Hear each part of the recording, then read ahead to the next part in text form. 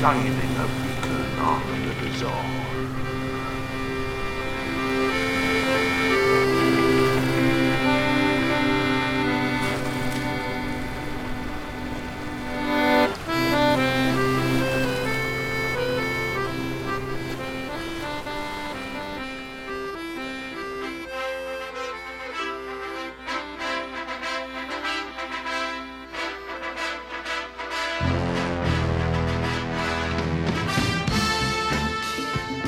Okay, now, kid, get ready to sweat. Yeah. Right, ready. I don't want another 10 reps out here. I'm feeling it, kid. Feeling it. Right, here we go. And go! Come on, you can do it. I don't know. Here we go. Oh, yeah. Feel the sweat, Arky. Feel the Feel sweat. the burn. I'm feeling the burn. You can do it. Oh, look. You can see all veins popping out of your neck. Oh, this is terrible. Oh, I'm nearly dizzy. You can do it. Come on, man. You're Well, all remember- powerful. No pain, no gain. Oh, yeah. Here we go. Oh, absolutely fantastic. Look at the size of that turd in pan. Oh my God, it's like a baby. It's the size of a... Oh, It's like a chair leg, isn't it? Oh, it rimples and what? Woo! Yeah, I'm gonna have to get the pinking shears out to cut that in half. Oh, pass us Vaseline or something. Sudocrem, pass me that. Oh. Good workout, Arky. I like it. Mate, feeling it. I Well, must that's the have. thing about being a man. You know, you've got to be, got to be ready to sweat. Ooh. Manliness. Look how you're so I feel manly. I feel Yeah. proper manly. Do you do a bit of flush that turd away? No, that's coming out. I'm going to have to throw it out window or something. It's like American football. I just got to fucking launch it out with my manliness. Well, that's the thing about being so masculine. You can do this sort of thing, you know. I can feel it. I can do anything because I'm such a man. Oh, I love it, you know, man. Well, we're two men today at Kraken Cove. We're at the podcast that shines a beacon onto the bazaar. And I'm Matt. And I'm a big fucking manly Benny. I fucking feel it. Yes, we've got a very masculine edition of Kraken Cove today because we're so alpha. So if you don't know what Kraken Cove is, basically we're a podcast that likes to look at the weird, the strange. We look at news stories, we look at back into Fortean sort of subjects. We're looking at historical things, cryptids, ghosts, UFOs, you name it, we have a little look at it. But you know, I don't think we go too deep, do we? Not too deep. Yeah, we're A little roll round in it. It's like a dog with a dead seagull or something. We're like, exactly. Yeah. We take the dog with a dead seagull approach to Fortean. We just roll around in it and stink for the rest of the afternoon. And I think that's that. I think that might be going on our first T-shirt. That. And first of all, one thing I do want to do a little plug for. We don't usually do plugs. This is for Leanne's beauty blog. oh yeah, Lily. The beautiful Lily. She's a right good supporter of ours, and you can find her at Leanne's Beauty Blog on Instagram. She's got a great little site. And YouTube as well. Sign up to her on YouTube. Sign up It's to really YouTube. good. You know, she's a Proper great chilling. Yeah, she's her stuff is fantastic. Yeah. She did Benny up the other day, and he made him look really beautiful and feminine. Exactly. And now I'm back as a man. So what I might do, we're going to get Leanne round to sort of like draw some muscles on Benny's belly. Yeah, I like that. Yeah, to make him look more masculine. And she can sort of draw a load of hair on my head or something. But no, try and give her a follow. She's a really, really good friend of ours, and she's been a great supporter over the last while of doing the show. Yeah, no, she's great. She's great. Yeah, cheers, Leanne. So for now, what we're going to do is me and Ben are going to iron some pumps. And we're going to delve into a little bit of Kraken Cove. So shall we get at it? Oh, yeah.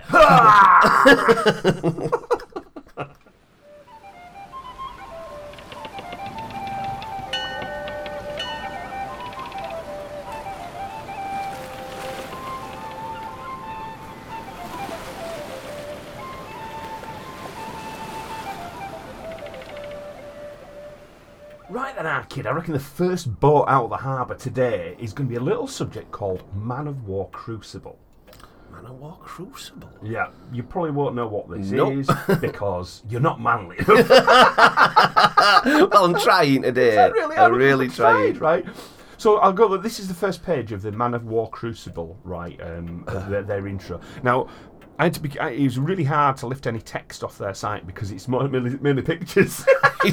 Of sweaty Muslim men. It's lots of pictures, but really what it says, Man of War Crucible, weak-minded or dishonourable men need not apply. Do not waste our time. But if you are part of the 2% of men who are ready to dominate all facets of your life, ready to become a stronger father, husband, leader, and visionary, ready to take your business to the next level, ready to enter an amazing brotherhood of warrior-minded men, ready to push yourself beyond your self-imposed limits, ready to break free of your bad habits, without a doubt, this program is for you. What is the Men of War Crucible? In its rawest form, the Men of War Crucible is a rite of passage that leads you into the Men of War Society. This revolutionary program weaponizes businessmen, CEOs, leaders, and warrior-minded men with high-level strategies, philosophies, and tactics utilized by elite ancient warrior cultures. Fucking hell. The Men of War Crucible extracts, interprets, and implements these profound elements into modern life for success in all facets of a man's domain. And it goes on like this, right? They sound really scared. They sound really scared about something. It's all right, lad. You know what I mean? You don't go steady. And basically, that's what this is all about. It's this sort of. It's a program, right? And it's run by this guy called Rafa Conde, I think his name is. Conde, right? Do you want to have a look at this absolute pumper, right? He's made his own name up. Look at that. Oh, he loves himself, doesn't he? He absolutely loves himself. He's obviously had a bit of work done as Rafa Conde. Yeah. I've looked at things, but he's obviously had his teeth done, right? And he's all a bit shiny, you know? And he obviously takes loads of steroids and shit like this, you know? But he describes himself as being... Rafa Conde is a founder and CEO of Man of War, one of the fastest growing personal development companies in the world. He's a sought after speaker, an internationally recognised pragmatic leadership and corporate cultural strategist. Conde has been featured on CBS, Newsmax and Univision. A former top producing Wall Street stockbroker and law enforcement officer. So he's both those things. Yeah. Right? Spaceman, fireman, So manly man. that's it. So Conde trained recruits at the Palm Beach County Police Academy for over a decade. During his time as an instructor, he observed a disturbing trend of men who lacked confidence, discipline, and courage. In response to this trend, he created the Man of War podcast. So basically, he had Police Academy on fucking VHS. And thought, look at all these losers. I'm well manlier than these lot. Exactly. So I'll tell you what the Man of War Crucible is really. It's this training program that he's created. So you get things like this Tough Mudder and all that sort of stuff, don't you know what I mean? Where it's like people turn up on a weekend and get muddy and climb under sort of cargo nets. The favourite thing after that is to go around every shop in fucking Britain to show that they've been to Tough Mudder. Yeah, Have you seen Tough that? Mudder, Yeah. It's like, look at me, I've been. Look, I've Look, I've got a t-shirt on and look, I'm covered in mud. Right. And that's the thing. So it taps into that same thing, but Tough Mudder... He's fine in a weird way because men and women can go. It doesn't matter what, you know. Well, women aren't allowed in this. Women aren't allowed in this. Why? Is it because they're not men? It's because they're not men. Right. So I've watched footage of this lot, right? And it does look pretty fucking hard work. Yeah, you know? yeah. But a lot of it, there's an awful lot of it. So these guys are quite muscly and stuff, right? And they're all in combat fatigues, right? And quite often they're in vests. And they seem to be wrestling quite a lot. Exactly. Yeah, there's a lot of man-on-man contact going on here, right? And I've got to just spit it out. I read a fact the other day that was like 2% of the male population have got micro penises. And it's funny that they're 2% of these really manly men. Get them out, boys, because I reckon... Let's have a look at those doodles. Exactly. There's something seriously wrong with all of their penises. I think it's the comedian... Sarah Pascoe, where she always described these people as the men with big arms and sad eyes. I love that one. Honestly, you told me it before. I love that one. He's there with big arms looking round all... On my manly note. Well, it's the arms now. What was the equivalent of a big car, wasn't it? Yeah, It's definitely. like the big arms are now the big. Got a sleeve tattoo and a big greasy arm. And that's what these guys all are. And basically, these are even worse because they've obviously lacking something so massively, the old Men of War Crucible crew, that they're willing to spend a vast amount of money to go on this training program. And what it involves is like a big male bonding thing, men screaming at each other, having to do sorts of loads of things, crawling around in mud, weapons training, all sorts of shit like this, right? Just because they're not feeling manly enough in their own lives. Right? That's really weird. It is really weird, and I feel sorry for him actually. Which, if you turn around and say to these guys, "I feel sorry for you," they'd be fucking furious. They'd be cross as wasps, wouldn't they? Let's wrestle. Yeah, I don't want to wrestle. I have argued. Obviously, I've argued with them online already. Have you? Yeah. Oh, brilliant. Yeah. And I have had actually the Man of War Crucible website have a go at me. Which has been quite good fun. Yeah, exactly. Because I just find it so pathetic that men have to feel like men by doing something so stupidly physical as in wrestling around in the mud. It's not like they're getting anywhere. It's not like by the end of it they've built a house or a hospital for a load of disabled people or sort of sick people in another country. All they've done is rolled around in the mud, had a fight, screamed at each other, probably had a bit of a cry, slapped each other on the back, and spent nearly £10,000 on the fucking privilege of doing it. But what they're saying is when they come away from it, is they're saying, "I feel like a better father and husband now." And I'm thinking, what was... Right, by having this wrestling around and feeling super manly all over again, right, what's made you feel better about yourself? And the thing that gets me as well is, if they complete this really hard course, they get a special ring. Do they? It's like a Super Bowl ring. Oh. And then there's pictures of these guys. I will post pictures of these online about this, right? So they all get to meet up at like a special dinner every year, right? And all the men wear these black, sharp black suits. Yeah. All the men wear the same black suit. And they're all showing off the special fancy ring, right? Like the It's like little kids, isn't it? You know, like when you get a Fumbino or something, you get like some power ring or something. It's like, oh, bless them. Well, that's what it is. So transparent, right? I've seen the podcast and listened to sort of like his YouTube footage of Rafa Conde, right? In fact, what we'll do is let's have a quick look at him in action. Oh, yes, please. Let's see how manly this mother is.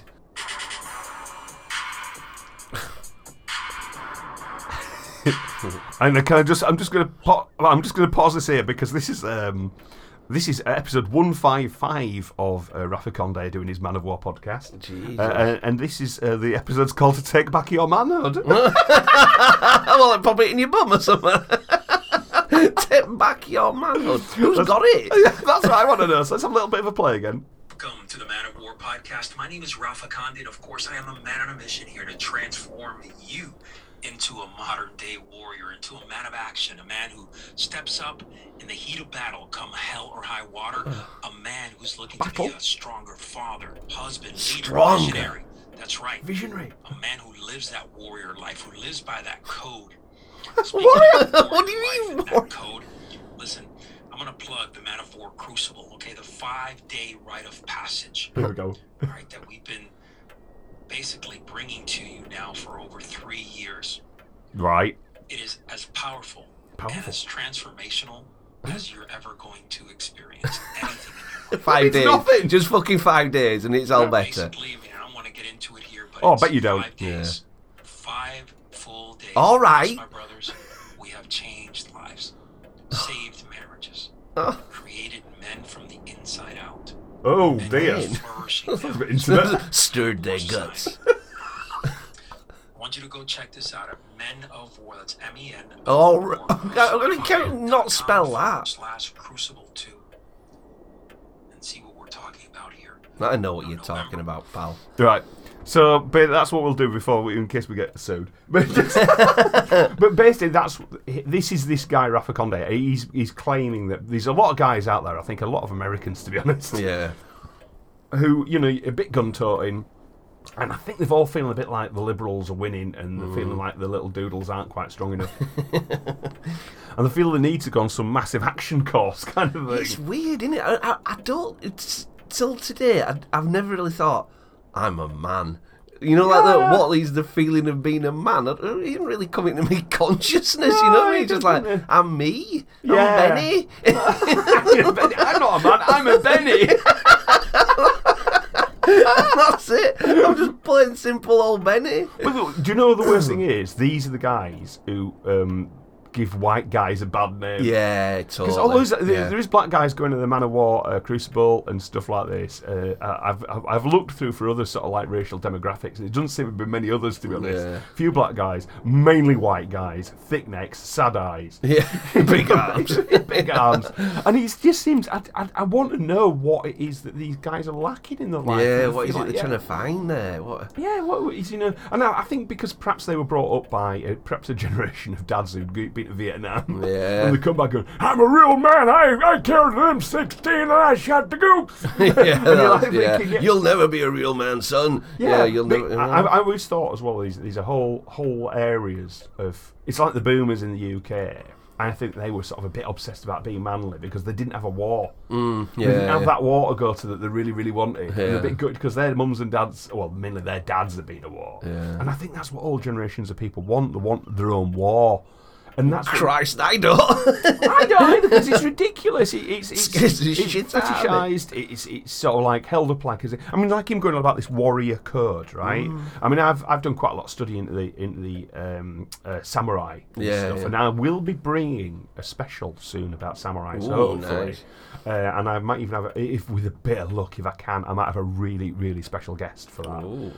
And but that's by the by. But what it is, it's when people talk about the warrior code, I've got this ideal of what warriors were and what they were doing, and historically you can read up about it and see what the way of the warrior, there's certain warriors and stuff, but this goes straight back to, for my money, to the whole sort of Proud Boy movement which is going on in America, and these movies where the Proud Boys and stuff, because one of these things he said on this list is, let's have a quick look here, ready to break free of your bad habits. Now, I can guarantee you what one of these bad habits is that you've got to give up, and that's wanking. Right? Because the Proud Boys in America, one of their main things is they have a rule, the no fap rule, right? Fap? That's an American sort of terminology for wanking. All right. Like, they have but for them to actually step forward and say, right, here, we're all going to be men, we're going to be proper men, we're all going to get together and do manly things. Oh, by the way, we're not going to do any wanking anymore. That's so. That is immediate red flag. Yeah. Right? If you feel like, you have to mention that we're not going to have a wank anymore. Yeah. It's like, well, what's wanking? What have you got against wanking, mate? Yeah. And I think, do you know what it is? I think it's to build up a load of rage and tension. Yeah, it could fucking well be though, Yeah, innit? yeah, I'm this like is a day without it, and I'm like Hulk or something. And that's one part of this rule, give up your bad habits, become a stronger man and husband. He's just trying to be that thing. What I don't like, though, is what is their opinion. If they're so manly orientated and doing this for men and these menly what are their opinion of women? Yeah. That's what I'd like I to think know. it's like Game of Thrones, what? Yeah, something like that. These big muscly men, like, come here, wench. Yeah, I think it is. And I think there is some women who probably sort of think, well, that's how a bloke should be, sort of thing. But the majority of women few of them. nowadays, there's not many, because they realise that men acting like that are fucking idiots. Yeah, and they're loving themselves rather than anything else. Of course they are, yeah. They just, and I think a lot of the time when men are trouble in the house, sort of thing, I think it's because they're so wrapped up in their own inadequacies. And this is, in some way, giving them some sort of feeling of adequacy, but not in a healthy way. Yeah, true. It ain't like seeing a shrink and getting to the root of the problem. It's just kind of like a total distraction, isn't it? It's just like steroiding up on some massive daddy issues, and they just want to become daddy. Ooh, You know what I mean? That's some really weird undertones. Yeah, and in that, I mean, you can look at the website for this because it's extremely tiresome. You know what I mean? But it's communal showers. Oh, there'd be a lot of that kind of thing. Yeah. But there'd be no proper kind of gay behaviour. Yeah, yeah. There'd be no sort of touching of willies, but there'd be just a lot of flipping almost the equivalent of rub dick. It'd be just sort of like, just men bonding. Big hugs like, I love you, man. I love you too. A bit like lots of Predator kind of sort of like bonding. It's still Predator, yeah. Get on the chopper. Do it now. Whose chopper? My chopper. No. Leave my chopper alone. Yeah, that's it. It's that kind of thing which is just bullshit, I'm a sexual Tyrannosaurus.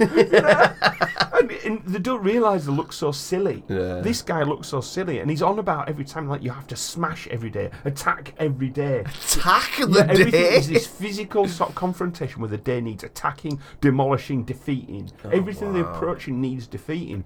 why not give the day a fucking hug? Yeah. Be kind to yourself. You Yeah. don't have to get up at 4 a.m, do some sort of fucking Zen yoga kind of thing, which is fine, and then turn into some sort of like start punching shit. Do a punch back. Why do you have to be so hard on yourself all the time? Scared? They're scared. They are scared What of they're whatever's scared coming, of. and if the need to be a warrior means that they think there's something to fight. Yeah. And I don't know what it is, and I don't think they know what it is. But this Crikey. guy, this Rafa Conde, it's so hard to find out how much it costs to do this warrior this Yeah. weekend, right? But I kid you not, it must cost. It's at least $4 or $5 It's gotta if be, not yeah. a lot more. Yeah. And then you've got to buy the fancy fucking suit. Yeah. And those little fancy fucking superhero rings that you get with they're not cheap. The rings sound pretty cool, to be honest. But when you see just to go at the dinner where they all meet, because there's pictures of them all there with and the hot wives have all got their hair done and they're standing by the men going, my men, manly. And it's just like, give up for fuck's sake, stop it, because this thing, right, it leaches down, this toxicity leaches down from this thing where there's lots of people who can afford £10,000, right, into something different, right? Now then. New thing that's happening at the moment, right, in the UK, is part of the anti-vax movement. Crikey. Right, and right, so these guys are turning around saying we need to target vaccine centres, schools, and councils. This is inside the chilling anti-vax group where ex-soldiers are teaching hundreds to wage war on the government and preparing them for direct action. Jesus. Right, the group is called Alpha Men Assemble. Oh, no. You couldn't get a stupider name. Now imagine all the stuff.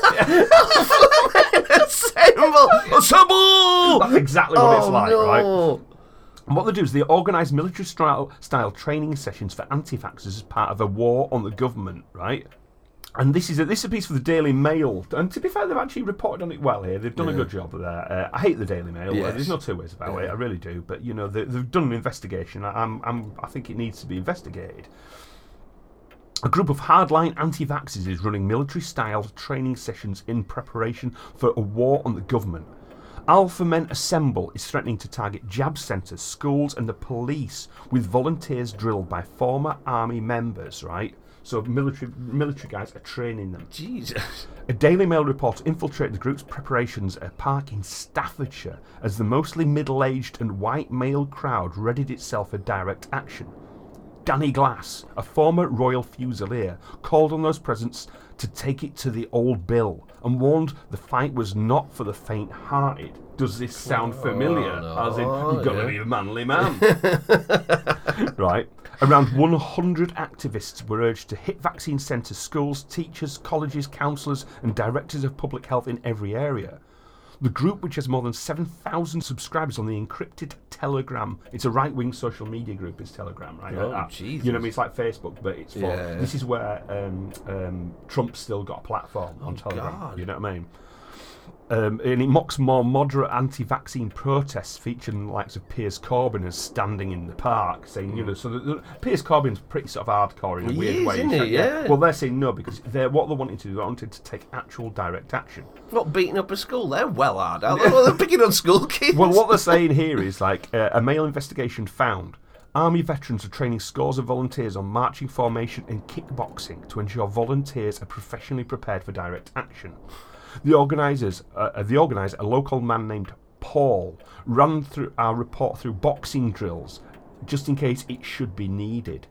He also claimed to a list of 600 coppers that are criminal paedophiles, run their own brothels and gather at Masonic lodges. This is all still echoing back to sort of loads of tropes, is this, right? Yeah. The anti-vaxxers, they go straight to the paedophiles every time, right? And running criminal activities like brothels.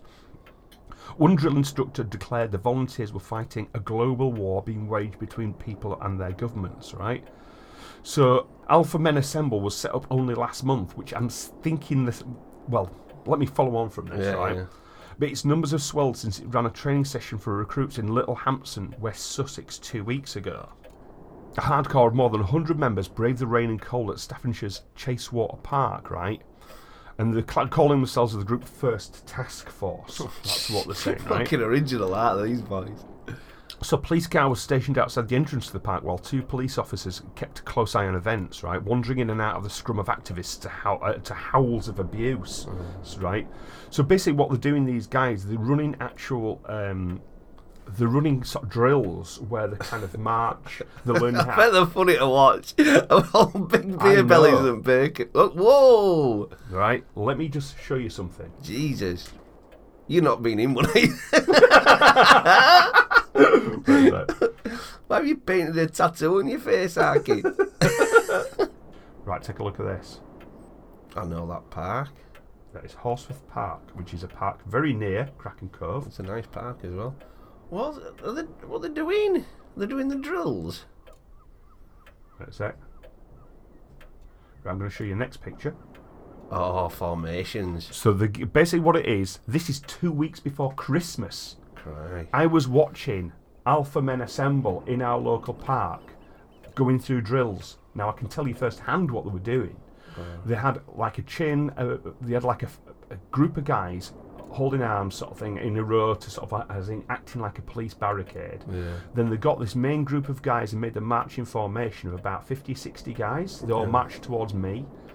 Then they marched away again and headed towards this thing while they're being drilled by these other guys saying, right, this is how you approach a wall of coppers. This is how you link arms, and this is how you kind of attack them. Jeez. And they were running these drills in a park close to Kraken Cove. Like proper men. Like proper men. The best thing is, one of them fell down on a muddy, slippy bit. When he was marching up the hill and back down again. And I'll tell you how hard or what kind of people they are, right? You could tell that a few of them within this group, this was a Sunday morning, you could tell a few people in this group were a bit hungover, right? Yeah. And this park's a nice park. It is very nice. And then one of these guys just wandered up to the local bush and just started pissing in the bushes. Right? These are the alpha men that are assembling. Right?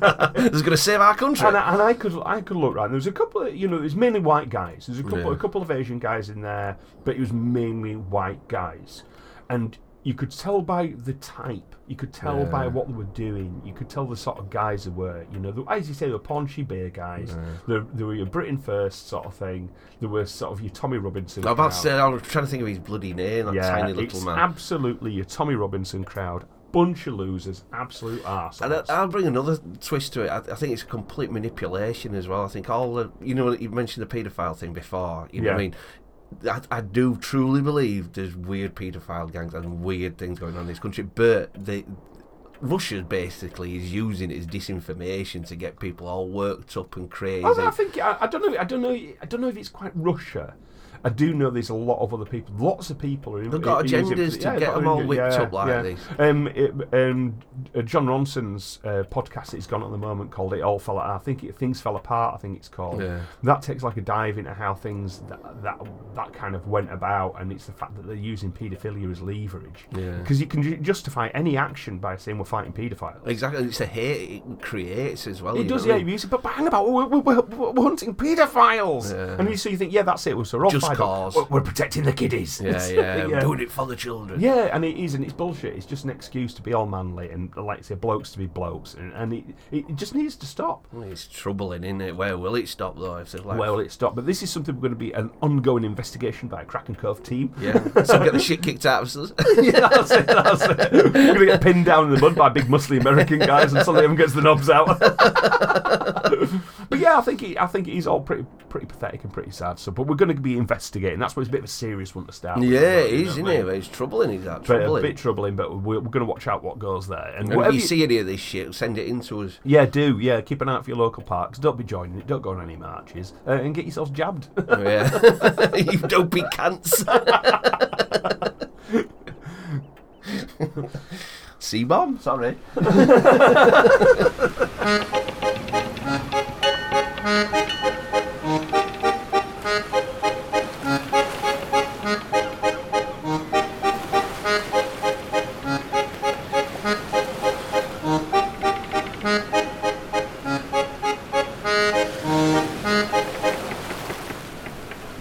I'm going to move right away from there now. Yeah, right? please. Let's move into the fun world of cryptozoology. Oh, yeah, baby. Right.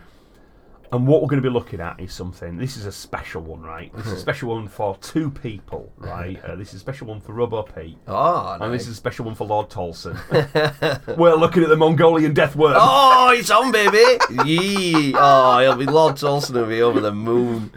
Now, there's a reason why I've not looked at the Mongolian death worm before, right? But we're gonna dive as deep as we possibly can into death worm territory now. You know. So, Mongolia basically is a absolutely godforsaken, blasted area of the world, sort of thing. It's the area. It's like the Kazakhstan area, all that sort of stuff. You know, it's this wild, dry desert steppe. It's just this desolate area, sparsely inhabited. During the day, it's red hot. During the winter, or during the night, it's freezing cold. The winter months there get down to -30 and -40. It's brutal. Is the whole of the Mongolian area, you know? And the people who live there are mega hard. But what else is mega hard in that area? The creatures that live there, you know. And one of these, supposedly, is the Mongolian death worm. So what we need, I think we need a little description of what it looks like, what its name is, what it came from. Because the name for it is Algoi Korkoi, right? And that means the large intestine worm. And it's named the large intestine worm because that's what it resembles. It just looks like a load of lumpy purple guts. Oh, jeez. That's right. But the creature first came to Western attention, right? Sort of like it, and it was in a guy called Roy Chapman Andrews. He wrote a book in 1926, and it was called On the Trail of Ancient Man. And it's sort of a seminal book, really. It was the first time people were really looking into sort of like where man comes from, what it, you know, what it's about. And he took a great look at all sorts of cultures. Massive book. I've not read it, but I intend to. And he's American, is this guy, and he describes like the tales he's heard of the monster, right? He says, but one thing which underlines and comes back again and again is that none of those that he's ever interviewed has ever actually seen the creature. He's never found, there's never anybody, even now you've got to say, do you know anybody who's seen it? Nobody's ever, there's no witnesses for the Mongolian death worm. So what it looks like, it's shaped like a sausage. From between, the extremes of it is it's roughly around 1 metre long, right? So which is about 3 foot. And 3 rulers actually. But I've heard it runs to 5 feet long. Ooh. Right. How many rulers is that? It has got no head or legs, and it is so poisonous that merely to touch it means instant death. Crikey, talk to me about a bit of girth. Right. Girth-wise, they say it's about as thick as a man's arm.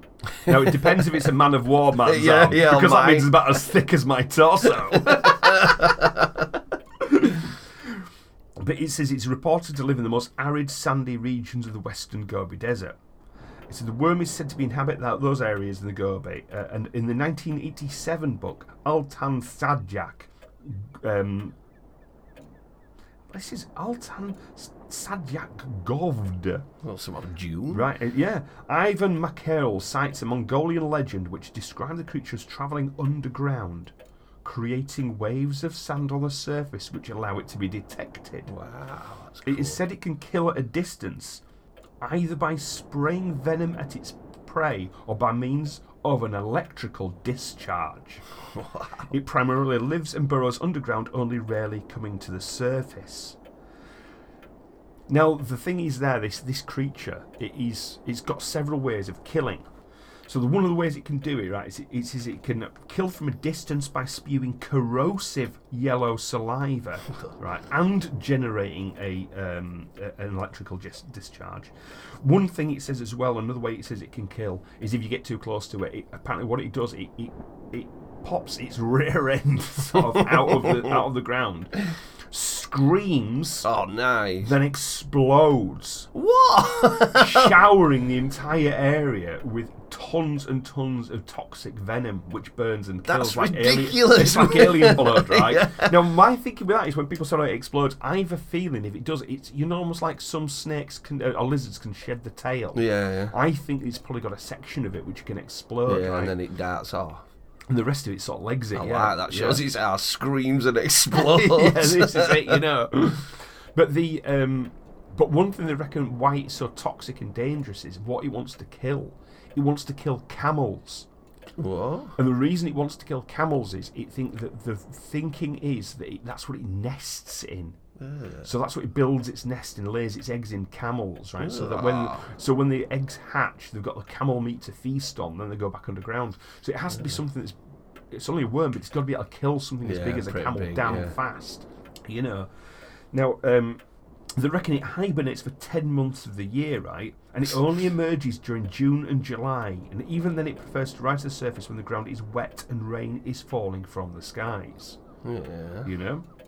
Is it possible, like in June and in Tremors, can something do that in sand? Move around like that in sand, yeah?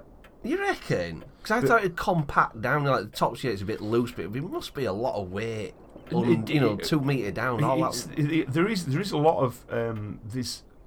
I can't, off the top of my head now, I can't remember. There's a little mammals almost like hamster-sized ones, which live like that. They just go tootling around with no eyes. But do they kind of make a little hole? No, they can't because it collapses behind them. So they literally travel underground, under a couple of inches of sand, hammering along at high speed. Wow, yeah. It can be. You wouldn't have eyes, though, would you? Under that with all that sand. Oh, no, that's it. Jesus. So they've developed to live without any eyes. And but then again, look at this creature. It's no eyes. It's perfect. Yeah. What they reckon as well is they think it might be warm-blooded, but they're not too sure. Yeah. But when they're calling it a worm, a lot of people are arguing: is it a worm or is it a reptile? Now, my thinking is it's possibly something reptilian. There's no eyes detectable, no arms or legs. The mouth, though, is like a ring.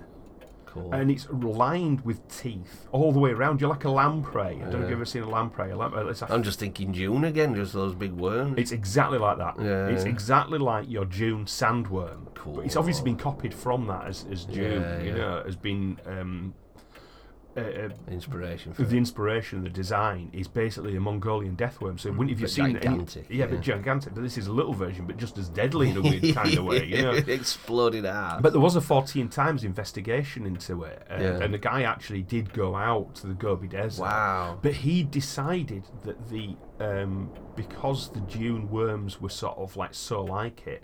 And I can see his thinking as well, how do you attract a Mongolian deathworm? What is it after? Thumper. He designed a thumper. Yeah, man. And he did design a thumper and put them out and tried to hopefully... Because what are they after? They're after the camel's footprint. Bump. And he thought, well, if they're after that, then, sure. Well, just bring a fucking camel, it'd be easy. But there's some people think that that's how it moves underground. It just basically just undulates because it's got ring-like scales. It hasn't got sort of scales like a normal lizard. They're in concentric rings all the way around its body, and that's what it kind of sort of shrinks and stretches and that's how it sort of projects itself along. But a lot of people say when it's above ground, the way it thinks it moves is by rolling like a sausage. Like a sausage. Like a sausage. Or by squirming sideways. Which is a little bit like... Sidewinder snake. Exactly. It's like a sidewinder snake, I like to see it roll about. Well, the thing is, right, people say, there's nobody ever seen one. Well, they can't exist because nobody's ever seen one. Yeah. But this is the deadliest creature on the planet, potentially. You see it, you're dead, are you, anyway? It could be. That could be exactly what it is. I think if they do exist, right, they know that you're there long before you know they're there. Yeah. Right, so that's all geared up as this lad. He's ready to rumble. He's ready to get you. And he knows you're not a camel because he knows you're not, exactly. But does it?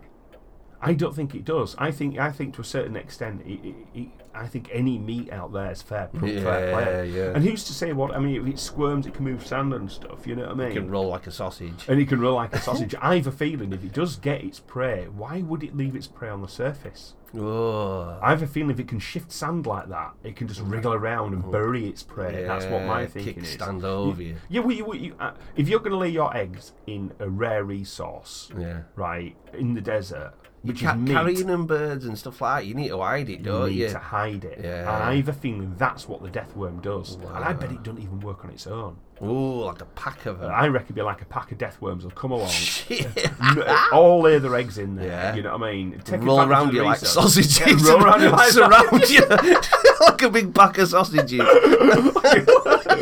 Back to Man of War Crucible again. Those sausages don't have roll.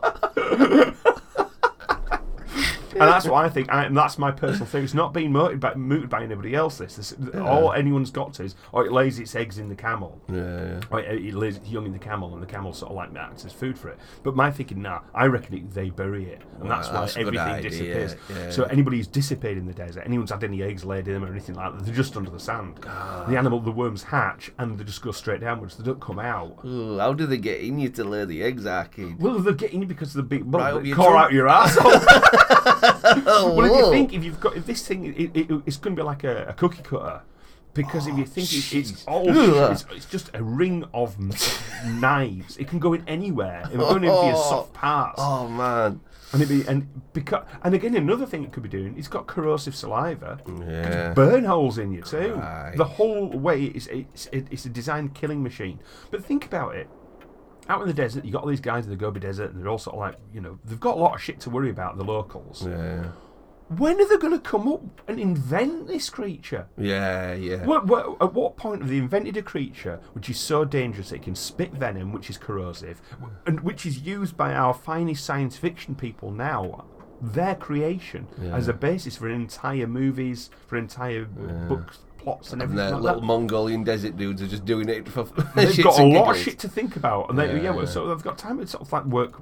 It is a strange beast, isn't it? Normally, you could take like a wolf and turn it into a werewolf. Exactly. And, you get something near it, don't you? That's so random. I bet there's not many worms in a desert because it's so dry. So why would it? There were no actual worms. There is lizards. There's a glass lizard which is out there in that area, and that's a strange looking thing. The glass lizard doesn't really have legs.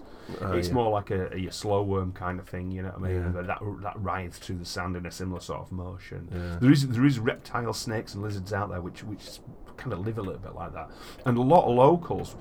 A lot of their claims have been poo-pooed, right? Because they've been shown pictures of a Tartar sand boa, which is just a boa constrictor type of snake, but it lives in the sand, travels under the sand, all that sort of stuff. And they're shown to the locals who claim to have seen the Olgoi Kotkoi, which is the Mongolian deathworm, and they confirmed that this was the animal they called so. Right, and so this was but no one's ever seen it. You've just hit the nail on the head. Yeah. So what they've been shown, really, is been shown photographs of a long snake or a long type of creature which is a bit snaky. And they said, it's like that's the sort of thing. Yeah. And then everyone's gone away and said, oh well, no, they've been seeing the sand boa. It's smooth, isn't it? The sand boa. It's not all rimply and dimply. It's just near. It's just near to it. Yeah. And also, as you quite rightly say, they've not seen it. Keep it simple, guys. There's been somebody who has seen it and has turned around and said, avoid this creature. This is what it looks like. No, he hasn't got any eyes. He's got a mouth, a ring-like mouth. And they're going, right, okay, I'll take that on board. Right, I'll keep my eye out for that, And then they've not seen it. They've not seen it themselves. They know to look out for it. Then somebody's shown them a picture of a sand boa and said, is this it? They go, yeah, something like that. They go, right, that's it. It doesn't exist. And they've all gone away again, right? You don't see it dangling out back end of a camel or What a lovely image. But as soon as recently as 2010 here, right, the Snow Leopard Trust, right, there's a guy called Orjan, and he's a Swedish PhD student, and he's working out in Outer Mongolia looking for snow leopards. Sweet. And he was talking about how he says, I've checked the valley and found 8 rocks with fresh scent marks of urine for the snow leopards, right? He's out into there. And I'm pretty sure that we'll find the snow leopards if they try to cross the valley. And he's in the middle of nowhere. Crikey, he's deep in country. It's like it's a long-term research project, he describes it as, right? So he's middle of nowhere, right? Proper camped out for the duration. So he says, a few days ago, 3 Mongolians working for National Geographic came to the camp. They were out to find information about the Mongolian deathworm. And at first I thought I had heard them wrong, but no. They were looking for a deathworm and thought perhaps I knew something about it. The deathworm is supposedly be about 40 to 80 centimetres long, brownish coloured, and lives underground. Both head and tail resemble a big hole lined with big fangs, making the worm look like a pipe with teeth. The worm is also extremely poisonous and spits an acid poison that will kill a camel or human within minutes. And to make matters worse, it has a bad temper. Now, if one makes it angry, the worm will change colour and turn red or blue, like your bollock vein. If it gets really angry, it will scream like roaring thunder, then explode, spreading poison through the air.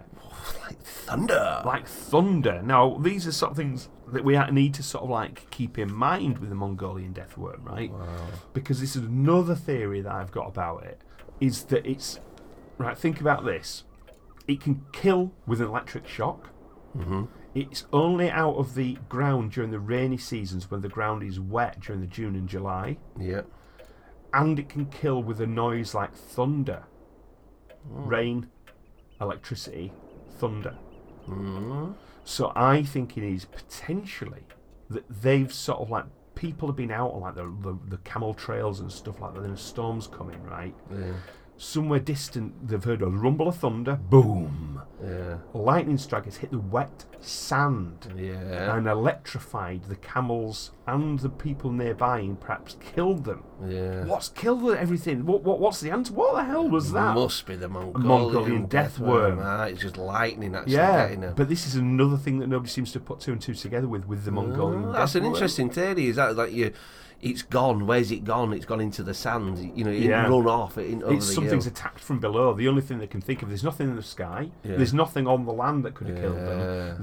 Because as we mentioned before on the show, where we've had people killed by like a lightning strike at a football pitch, and everyone just collapsed. Yeah. It's not. They've not seen them actually hit by lightning. It's the fact the lightning, the electrical charge, is discharged over the wet ground and electrified that area. And it's like a bit with corrosive acid. You know, you just think, God, why is all these man's toes blown off and shit? You know Potentially, what I mean? very good. Yeah, that could be it. You know, so it's these. That's a really good theory. Is that? I want them to be real, like sausages, but you know, death sausage. But the thing is, with the Mongolian deathworm, what I've just gone through there, its description, what it can do, everything about it.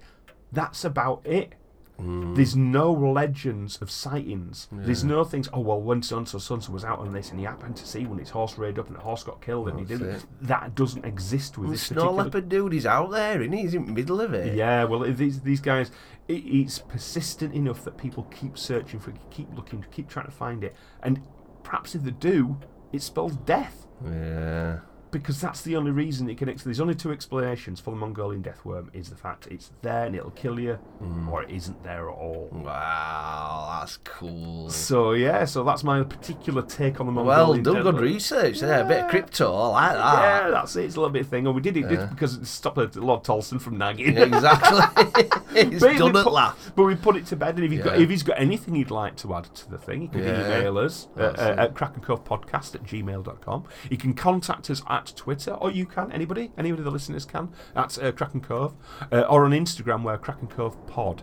Facebook, you can find us there easily enough. We're obvious, just tap in Kraken Cove. And if you know anything about the Mongolian deathworm, you can add to it. Please add your own information. Or if you've got any free sausages, send them through to Kraken Cove. I'm weary for the springtime, when we take the road once more, for the planting and the purling and the berry fields of Blair. We'll meet up with our kinfolk from all the world around, when the gang of bird folk take the road and yellers on the broom. When yellers on the broom, when yellers on the broom, and I'll get you on the road again, when yellers on the broom. Right, we're going to cover a bit of a popular one again now. That's the sort of thing. I think that's the sort of mood I'm in at the moment. Right? Tackling the big boys. Now, what we're going to cover is I'm trying to remember the name of it. It's the it's that thing, when they died in Russia. The Somewhat past you, somewhat you called a little. Oh, why you ask me, you fucker? You setting me up? Well, in a weird way, I was setting you up because I hoped you'd remember it, the Dyatlov Pass incident. Did you ask me to remember weird names? Yeah, Ben's a champ at that.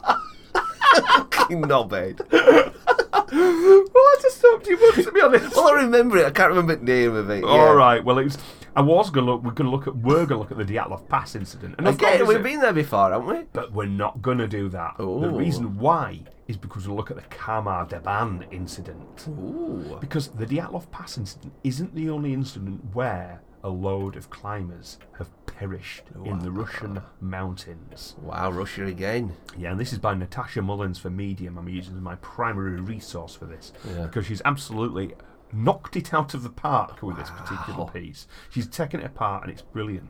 So I'm going to read from her piece. Yes, please. So formerly Soviet Russia can be a mysterious place. If you've been to the spooky side of YouTube already, you've probably heard of the Dyatlov Pass incident, where 9 experienced hikers died mysteriously in the Russian Ural Mountains. And this case has been spoken about so many times that it's not worth repeating again, but there is another very similar case that is not so well known. The Dyatlov incident was not the only mysterious hiker deaths to grace Soviet Siberia. The Kamar Deban mountain range is in southern Siberia's Buryatia region, perched below Lake Baikal. Its rugged scenery has made it a popular tourist hiking spot, but in 1993, 6 of those tourists would not make it out of the mountains alive. There are few answers in this case, and the lone survivor has refused to talk about the traumatic event since her first statement to the police in 1993. Ooh. There are so many pieces in the puzzle that is Buryatia's Dyatlov Pass, so it's saying it's their version of the Dyatlov Pass, many of which may not even be relevant or trustworthy.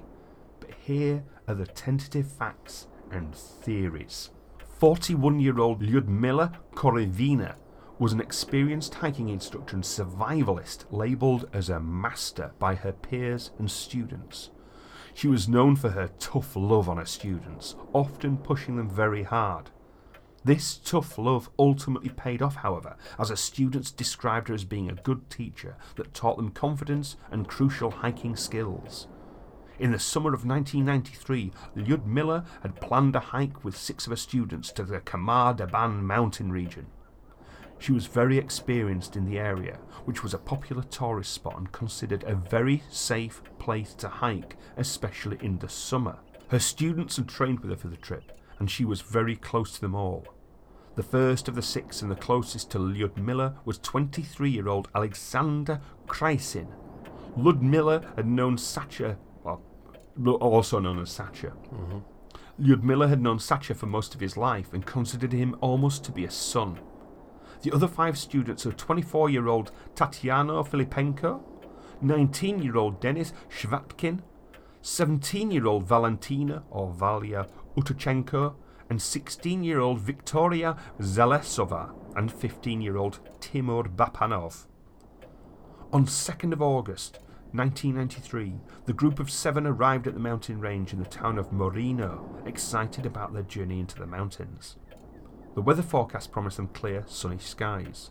Lyudmila's and her students were one of 3 hiking groups in the area, one of which was being led by Lyudmila's daughter, Natalia. Their 2 groups had planned to meet up on August the 5th, which had been 3 days later, when their hiking routes would cross paths. All of the 6 students were ready to begin their hike, as this was their chance to prove themselves experienced hikers. This was a journey they had been planning and anticipating for months, and as a result, the group became close. Now, one thing I just wanted to add to this as well is during this era, the Soviet era of the sort of 60s, 70s, 80s, and into the 90s, hiking wasn't like we'd go hiking. It was an extreme sport. It was a rugged kind of adventure hiking at speed. And surviving as well while I went about it. You know, it was because physical culture in Russia at that time was an extreme thing. You know, it was very to be, well, almost in a weird way, not like if the Men of War Crucible crew wanted to do it, they'd get their asses kicked straight away in these sort of things. These guys knew what they were doing. They were basically sort of like, they were bringing supplies with them, but it's roots and berries and marching in the mountains and bonding. The most crucial thing, you need to look at what the Russians did right, whereas the Men of War Crucible lot are doing it wrong. It's all men and women doing it. It's mixed things. You can't turn around and say women aren't strong enough or tough enough. It's ridiculous what Russia did, you know, with men and women through the war. It's unbelievable. The best tank commanders were women. Some of the best soldiers. All you have to do is look at sort of Stalingrad to see the digging that big fucking trench. You know, it weren't even soldiers. It were like normal old women digging it, and they did like this job that were just like they just tore it apart. This huge trench in days. I need to find out about this. Look Do up a that bit of trench. research for us. Yeah, we'll do, because it is. It's mental. But this is the thing. This is what the Russians were doing right. Is the fact is you do not discount women how it's tough they are. ridiculous. So that all these flipping muscly guys with the sad eyes take note of this, right? The first 2 days of the hike went better than planned. The group had made extremely good time up Retranslator Peak, pushing themselves hard. By August the 4th, however, as they were beginning the descent, the weather forecast proved to have been wrong and they were hit with a rainstorm. With the hikers' supplies soaked, their journey was slowed down by the added weight. Since the hikers were exhausted, Lyudmila decided to camp out hastily in an exposed location, despite there being tree cover not far away. The group was unable to build a fire that night, but was still in good spirits. The next morning, an attempt at fire building was successful, and they ate breakfast together before heading out for the day.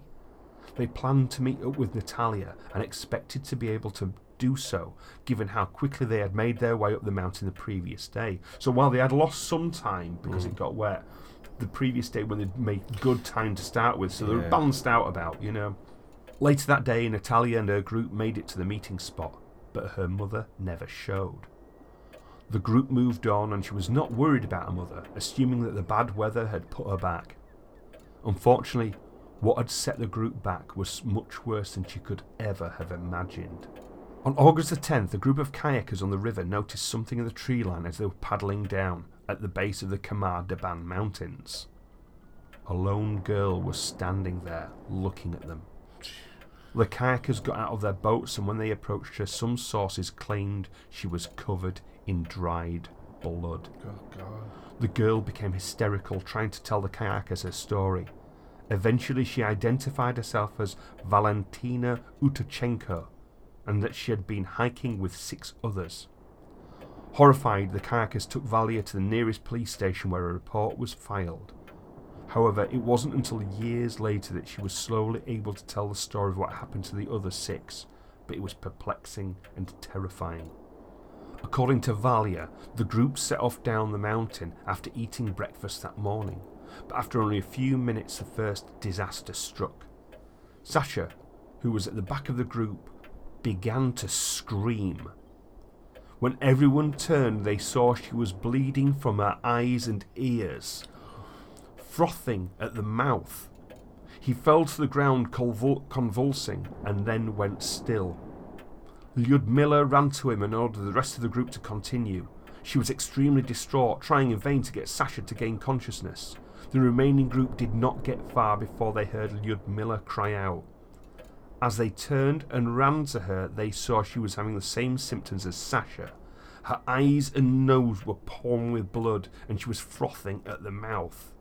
She convulsed, then collapsed on top of Sasha.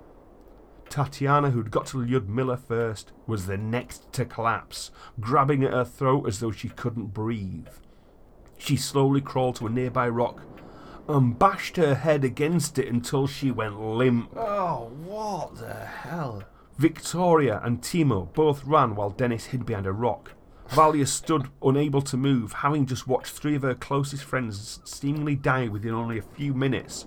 But Victoria and Timo collapsed while running and died in a similar manner, throwing up blood and clawing at their own throats, tearing their clothes off.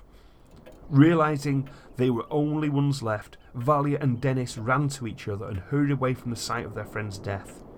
It wasn't long, however, before Dennis collapsed, convulsing. Scared for her life, Valentina ran and left her friends behind. She only had a tent and the clothes on her back for supplies. Valia ran down the mountain until she was certain she was far enough away from the tragedy she had just witnessed, and under adequate tree cover she set up the tent for the night and fell asleep. When she woke up in the morning and realised she was still alive, Valia knew immediately that she would need supplies if she was going to survive alone in the wilderness. The problem was that she'd have to return to the site of her friend's death to retrieve them. Knowing she had no other choice, Valia made the trek back up the mountain, retracing her steps. And when she reached the site, she saw that none of them had moved from the spots where they had fallen. Knowing they were all deceased, Valia quickly took the supplies she needed from their bodies and left, following power lines. For 4 days she followed the power lines down the mountain, hoping someone would find her, until she found a river and began following it. And by the end of the 4th day, she was found by the kayakers and brought to safety. Despite the report to police, no official search was conducted until the 24th of August, which is 2 weeks later. Since Valentina had not been able to recount her versions of events yet, it took 2 days to find the bodies using helicopters. An autopsy report concluded they had all died of hypothermia, except for Lyudmila, who had suffered a heart attack. They all had signs of bruised lungs and protein deficiency due to malnutrition, and this was listed as a contributing factor to their deaths. The deaths were ultimately ruled to be accidental, and compared to the testimony of Valya, this ruling is strange and is central to many of the theories in the case. What about that? He's absolutely mad. It's that first bit, that bit when they started ripping the clothes off as well. Yeah. You know, that's like similar kind of bit when they were naked. What could cause that? Bashing his own head on a rock. Oh God, the pain. It seems like they were just like jumping from one to the next, but then he didn't, you know, because he must, you know, there were two that ran off. He didn't give it to her, did he? You know, No. they were together. What the hell is that? Some kind of Sonic shit or? That's the thing. But there is theories for the case for what it was and what had killed them, you know what I mean? Yeah. One thing I did want to look at, though, is the idea that they turned around and said malnutrition. Yeah. Now, they'd only been out hiking for a couple of days, Yeah. right? And these were super fit people, and they had supplies and food and everything like that, and they'd had breakfast that morning. Yeah. Yet there were signs of malnutrition. Well, they're just working Yeah. that hard. It does malnutrition. Well, I mean, look at Lyudmila as well. They're saying she had a heart attack. This is somebody 41 years old, absolute prime of her life, fit as a butcher's dog, professional master hiker and survivalist, having a heart attack. Did they mention the blood? You know, like, you know. Well, they didn't, but that's the thing. It's They've been out for Russia, 2 innit? weeks. Yeah. Yeah, So it snow, could've- rain, melt. Yeah. Yeah. Well, it won't be in snow because although it's the high mountains, it was August. Yeah. So it'll been rain, it'll be washed off Yeah. and been cleaned, or anything could have happened up there. I mean, it could have been wolves, anything could have got to them, you know. But it's basically been sort of, it's not been the best environment for them. That's so crazy. So do you want to go through the theories? Yeah, I'd love to. So one of the first theories they had was that the hikers had seen something they shouldn't have up on the mountains. Now, what it is like a lot of those areas out in the middle of nowhere. There's a lot of experiments run by the Russians at the time. You know what I mean? And so one of the theories was they'd seen something, they'd heard something, that something had been going on in the area. They'd seen it and thought, well, we can't have any witnesses, sort of thing. you know. Yeah. And this, I think they probably thought whoever had killed him, that they'd probably got rid of Valentina as well, you know. Yeah. But she made it out. But the weird thing for her is that she never spoke of it afterwards. She gave a police account and maybe sort of trickled out a little bit of evidence under sort of Duress. under duress about just to the police. But after that, she's never come out and spoken about what she saw, what happened. It's the police report is all that's left of the evidence. She's kept stum. Now it's 1993. She was a 17-year-old at the time, so she's only sort of in her 40s now. She's probably younger than me. And she's still not talking. She's still not speaking about it. She is only not gets suicided. yeah, well, this is part of the theory of it, you know. But what I'd say against that particular theory is that area, as I said, popular hiking spot for tourists. 3 hikers were out that day, kayakers. And this is it. So people are using it as a sport area. And how you know. did the Russians actually silence them? You know, they poison them or something? Yeah, you know what I mean? well, What this is it, you know, and I don't think it was. I don't think they'd seen something they shouldn't have seen. I don't think that's a good theory. That, and you know, it's like us saying if you're wanting to like to run experiments somewhere, you wouldn't do it in the middle of the Lake District, so up for Buttermere or somewhere, you know. So I don't think that's a good one. That, you know, the thing I like is that in some way a nerve agent might have killed them. Sounds like it. Yeah. Many people have pointed out that symptoms described by Valya are consistent with death by chemical weaponry, specifically nerve agents. The frothing at the mouth and the convulsing in particular match deaths by a strong nerve agent. The death also matches with autopsy results.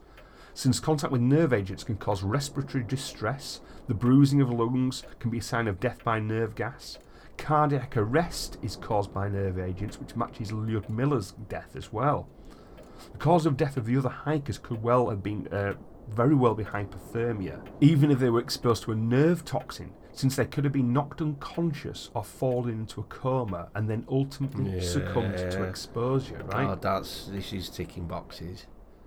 So there's a YouTuber called Kadaba, right, and he proposes that the specific nerve agent used by the hikers was that killed that hikers was Novichok. Shit.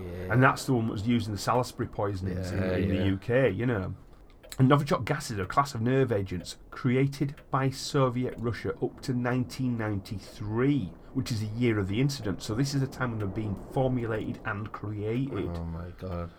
They are thought to be the deadliest nerve agents in existence, being 10 times more deadly than VX and 20 more times deadly than sarin. Novichok agents were reportedly tested in areas near the Kamar-Deban region. Exposure to this gas causes rapid death similar to what the hikers experienced. But both these theories have issues. First and very common one with all that Valentina's survival. How did she survive? Yeah. She was near most of her friends when they died and even went back to the location without suffering a similar fate. So where did the gas come from? And what they're saying is, she says here, is that she did a lot of research into nerve agents for this. And she said it found a few interesting things. Nerve agents are soluble in water and can take 4 months to evaporate. They're made of heavy particles that often float close to the ground, and the stronger ones can be hazardous in a location where they were used long after they were first released. Right? So this is a theory. The rainstorm plays a very key part in this. The rain could have washed a strong nerve agent, like Novichok, that had been tested at most 4 or 5 months prior in a more discreet site up the mountain, and it's washed it downhill. As the morning sun evaporated water from the rainstorm, some of the hazardous agent went with it, but it didn't travel far, staying in some sort of epicenters close to the ground. So Sasha got unlucky and walked over a highly contaminated spot, causing almost instant symptoms. He may have absorbed the toxin through either his skin or breathing it in. And when Lyudmila ran to him, she was exposed to the same toxic location. Tatiana, Victoria, Timur, and Valia did not get close enough to Lyudmila, were the first to reach Lyudmila, but quickly ran away. This delayed their deaths slightly. Yeah. So they got a little bit of the toxic nerve agent and stuff like that, you know. Since Valia didn't get close enough to Lyudmila, she never went. She was rooted to the spot, right? Only Victoria, who had removed herself from the epicenter of contamination, was exposed to high levels of the toxin. So the same with Dennis, right, who was also impacted by high levels initially, but his decision to hide and crouch down was his downfall. Small levels of toxin were floating close to the ground and he breathed it in. So that's what her theory is for that, you know. And I think, to be honest, I think that sounds pretty good, does that? It does, doesn't it? Yeah. How deadly is this shit? What the media? It's scary. Well, the saying is, well, another thing is that some people said one of the theories might be that Valentina's story was inaccurate, and I don't think it was. Yeah. I think she's told it actually as it occurred. Yeah. But other theories, right, which is another good one, is that the Lake Baikal, which sits above the mountains, is well known as a toxic waste dumping ground. Which, why the fuck would be you doing that? I mean, come on, you know what I mean? It's sick, isn't it? All the Russia as well, you got to have a better plate. So what they're saying is a good chance that some of the deadly toxins were in the water that rushed down off the mountain, which they used for cooking water that time as well. God. So it could have been that, you know. But then again, why was Valentina not Unless she just had a different breakfast. It could be just everybody had porridge and she ate it or something weird. It's true, yeah. She didn't have the sausages. But I think so. But to be honest, I don't think it's as interesting as the first one, you know. But another good one. Lyudmila was a known forager who taught the art to her students. It's possible that one of the hikers found some mushrooms to add to their breakfast which weren't of the correct variety. After eating their breakfast, the effect of the mushroom poisoning began to take hold as they were walking, causing them to hallucinate and be sick. And interestingly, a common hallucination caused by psilocybin is to see other people cry blood. Oh, God. Overdoses of psilocybin can cause psychosis, convulsions, cardiac arrest, and even send someone into a coma.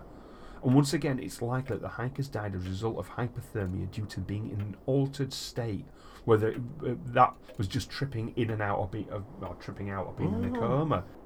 So Valentina could have survived by eating less mushrooms or none of them, or even just a genetic disposition to being less affected. And she might have been wearing warmer clothes, or by running to the forest and sheltering out of paranoia, might have increased her system. You know what I mean? Help get shit out of her system, you know what I mean? That's fascinating, actually, because I love the nerve agent one, because you just thought, with the symptoms and how efficient it was to kill him, you think that is a man-made thing, not toxic coming weeping around. That's like war grade shit, and you know, and luckily she just didn't hit that spot. But where do we find our toxins from to create war grade shit? Nature. Yeah, true. Innit? So yeah, I'm of the two. It's one or two of those things, because I had a really interesting piece. It was a writer with this guy, and I felt so sorry for him. And he was a bit of a forager, and he'd had friends. He lived out in the forests and stuff of America, and he was like, oh, these friends came over, they brought really nice wine, and they're all having a lovely meal. And that morning, he foraged mushrooms and things. He said, oh, and he made this, like, I think it was like a risotto or something. He made everything was amazing. And they're all sitting around listening to lovely music and all that in the forest. And next thing you know, at his house, everyone just started to fall ill. Everybody's internal organs started to fail, and most of the people at that meal died. Oh God! He survived. He had to have, I think, he had a full kidney transplants. Even now, they keep failing. They keep fucking up. He's only got like a couple of years to live. He just wasn't. Picked the wrong mushrooms. Picked the wrong mushrooms and just wiped everybody out.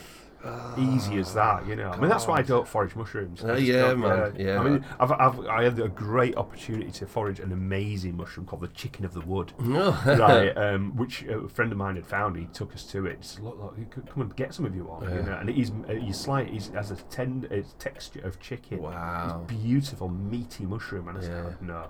It is. Our lasses wanted to do it for, and I've completely banned it. Just like because their mates do. They do a lot of foraging. And I know a good area to forage, and it's weirdly enough, it's down by what's it called down bottom of Pudsey? Fulnet. Down there. As on the left hand side there's a lot of wild garlic grow, and I can remember getting a bus down there once. And these two, like, old Polish people kind of come out of the woods, right? Just having a chat and a laugh, everything. They have these massive big punnets with them, right? Yeah. Full of mushrooms, amazing. And they're just, like, laughing, like, fucking hell, all this free food, something, you know. And they're taking it up. I thought, fucking fair play. It is when you know what you're doing. When you know what you're doing, you know. And the idea, they do say with mushroom hunting, is don't find the mushrooms which are poisonous. Yeah. You know, don't. You need to know them, but only collect ones which you know you can eat, rather than thinking, oh well, I'll collect this and find out what it is like. Oh you know nothing like that. Don't touch it. You know what I mean? Mental. And it's just not a good idea at all, because it's just even a tiny amount can just trigger a massive, toxic shock in people. Well, I'll tell you what. Next time we have breakfast, let's stick to our sausages. And that's a good idea, I think.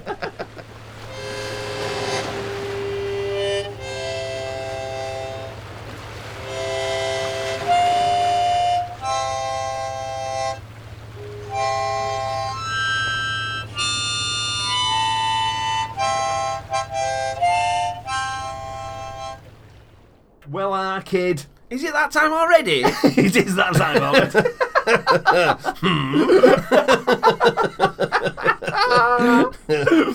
It wouldn't be the same if we didn't do it. But we still got time for one. We're just going to go off on another little tangent today. Yeah. And we're going to go back to something historical. And I found this, and I just thought it was just something so strange. Yeah. What we're going to look at is, have you ever heard of Dr. John Dee? No. Dr. John Dee was a really weird character, and we're going to cover him later on as a special, but we're just going to, as a tantalising dip out of our taster. A little taster into his, and we're going to look at Dr. John Dee's spirit mirror. Wow. Right. But Dr. John Dee, right, it was Queen Elizabeth I, sort of like philosopher, sort of doctor, practitioner, scientific advisor, all that sort of stuff, right? Her Nostradvatu. Why did I attempt it? Keith? I'm glad you did, because that's staying in. Nostradamus. Fuck all of you. Oh, balls. Was he Rocky Balboa? Oh, no, you're spoiling for yourselves now because I'm not going to look into it. I've not said that. Well, I know they are though. Fuck. Anyway, right. He was a scientific advisor to Queen Elizabeth I, right? He was also deeply involved in magic and the occult, and he tried to commune with ghosts using a so-called spirit mirror made of polished obsidian. Wow, what's that? I'll go through it and let you know what it is, right? So a new analysis of Dee's infamous mirror has finally traced its origin. It's not from the spirit world, but from the Aztec Empire, right? Sweet. Obsidian mirrors such as Dee's were known from Aztec culture, but there were no records on his mirror's origins. However, geochemical analysis enabled researchers to link the mirror's obsidian, which is a type of volcanic glass, to Pachuca, Mexico, a popular source of obsidian for Aztec people. This finding indicated that the artifact was Aztec and not a copy made from European obsidian, and Dee likely acquired the mirror after it was brought to Europe from Mexico, according to a new study. Though Dee was a scientist and mathematician, his interests also swung towards the magical and mystical, and in addition to the spirit mirror, he owned other objects related to astrology, divination, alchemy, and the exploration of demonic magic. Oh, he's a bad boy. Dee claimed that one of these objects, a purple crystal on a chain, was given to him by the Archangel Uriel, along with instructions for making of a philosopher's stone, the mythical alchemical marvel that promised the gift of eternal life and the ability to turn base metals into gold. Wow. Dee also possessed a cloud glass, a black glass mirror kept in a sharkskin case which he used for peering into the future. And this is the obsidian mirror.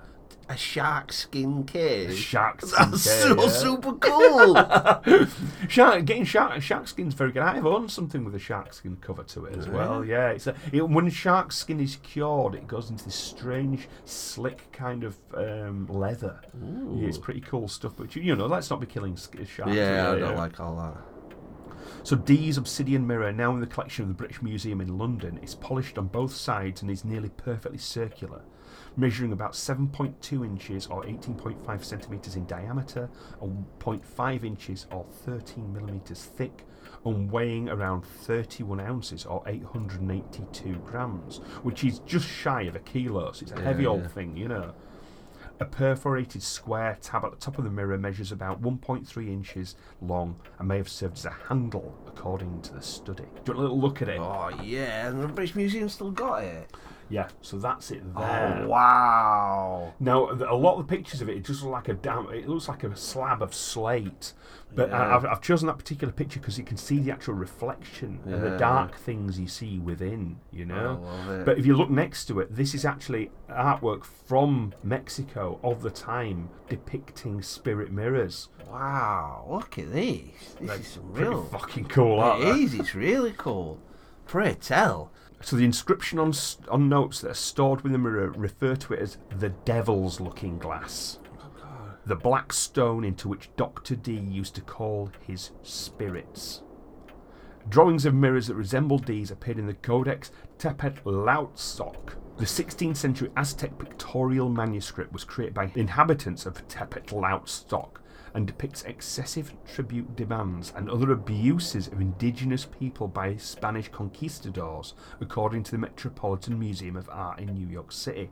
So within this particular sort of codex, their book, and it's pictorial rather than being sort of letters and writing. Yeah. It's all sort of almost Like a pictograms. comic. Yeah. Yes. What are you getting all fancy about it? Like a comic, showing the excessive and abuses of the conquistadors on the scared. indigenous people. They're scary, them dudes, man. Oh, they're absolutely terrifying. Which one's the Aztecs or the conquistadors? The yeah. Them other Spanish dudes. Okay. Cortez, that was one of them. What are you? Yeah, I think so. Yeah, that's it. The Aztecs used obsidian mirrors themselves for scrying or for peering into the future, so that's what it was meant for. And for religious rituals, these mirrors were strongly associated with one god in particular, Tezcatlipoca, and it means a smoking mirror in the Nahuatl language, and is a creation deity in the Aztec pantheon and a god of sorcerers, according to the British Museum. In the period iconography, he's often shown with a severed left foot, and he's got an obsidian mirror in place of his left foot, which is pretty weird. Left foot as well. So that was said by study author Stuart Campbell, a professor of Near Eastern archaeology at the University of Manchester in the United Kingdom. Sometimes they appear on his chest, sometimes they appear on his head. So there's quite a specific association with these types of mirrors with that particular deity. So it sounds like a dark deity anyway, you know what I mean? And it's almost like he's losing aspects of his own physical body to be replaced by mirrors. These mirrors, the same mirrors that Dr. John Dee was wielding. The scientists analysed Dee's mirror and related objects in the British Museum collections, including one rectangular obsidian mirror and two circular ones, using a portable X-ray fluorescence instrument. Then they compared its chemical fingerprints, ratios of elements such as iron, titanium and rubidium, with ratios in samples of obsidian mined from the different parts of Mexico. Now, because obsidian only occurs in very specific volcanic locations, it's almost always got a very distinct chemical profile. And if you do a detailed chemical analysis, very often you can use that to assign it to a unique original source. So they've done that measurement to find exactly where it's from. So the analysis did show that Dee's mirror and a circular mirror that was similar to Dee's were close matches to samples from Pachuca, a region in Mexico that was under Aztec control and was the most heavily exploited of the known obsidian resources of the Aztec Empire, according to the study. And at the dawn of the 16th century, obsidian mirrors that were crafted by Aztec people had a specific cultural context, with a set of very specific cultural meanings in the Aztec Empire. At the time, you see, that all they used any mirrors for was peering into the past or into the future or communing with ghosts. And it was only when Westerners arrived and started looking in mirrors, looking at themselves, that it changed the cultural context of mirror usage. At the time, all they thought that reflections were spirits, ghosts, other beings, you know. But the ability to polish obsidian's extremely hard. These people at the time, they didn't really have other materials to polish with, so to create that must have been incredibly expensive. And to get it so flat. And perfectly round, nearly. Flat and perfectly round, you know what I mean? So what were they seeing though? What were he seeing in it? Did he ever report? Well, who knows? I mean, we will look into John Dee because he's an incredibly interesting person and very dark figure as well, you know what I mean, at the time. And he had, if you think about the influence he had over somebody like Queen Elizabeth I and what her decisions were to do things, you know, it shows, and even to own such an artifact as this shows the immense power and wealth and influence he had. But if he had that kind of influence, as you say, he could have been like the Nostradamus of the time, or he might have been sort of like he could have been like the Rasputin to Queen Elizabeth I sort of thing, where he's whispering in the ears. He could create wars. He could have people killed. He could have people saved. Anything. Dr. John Dee was a very influential person, and we will do a little.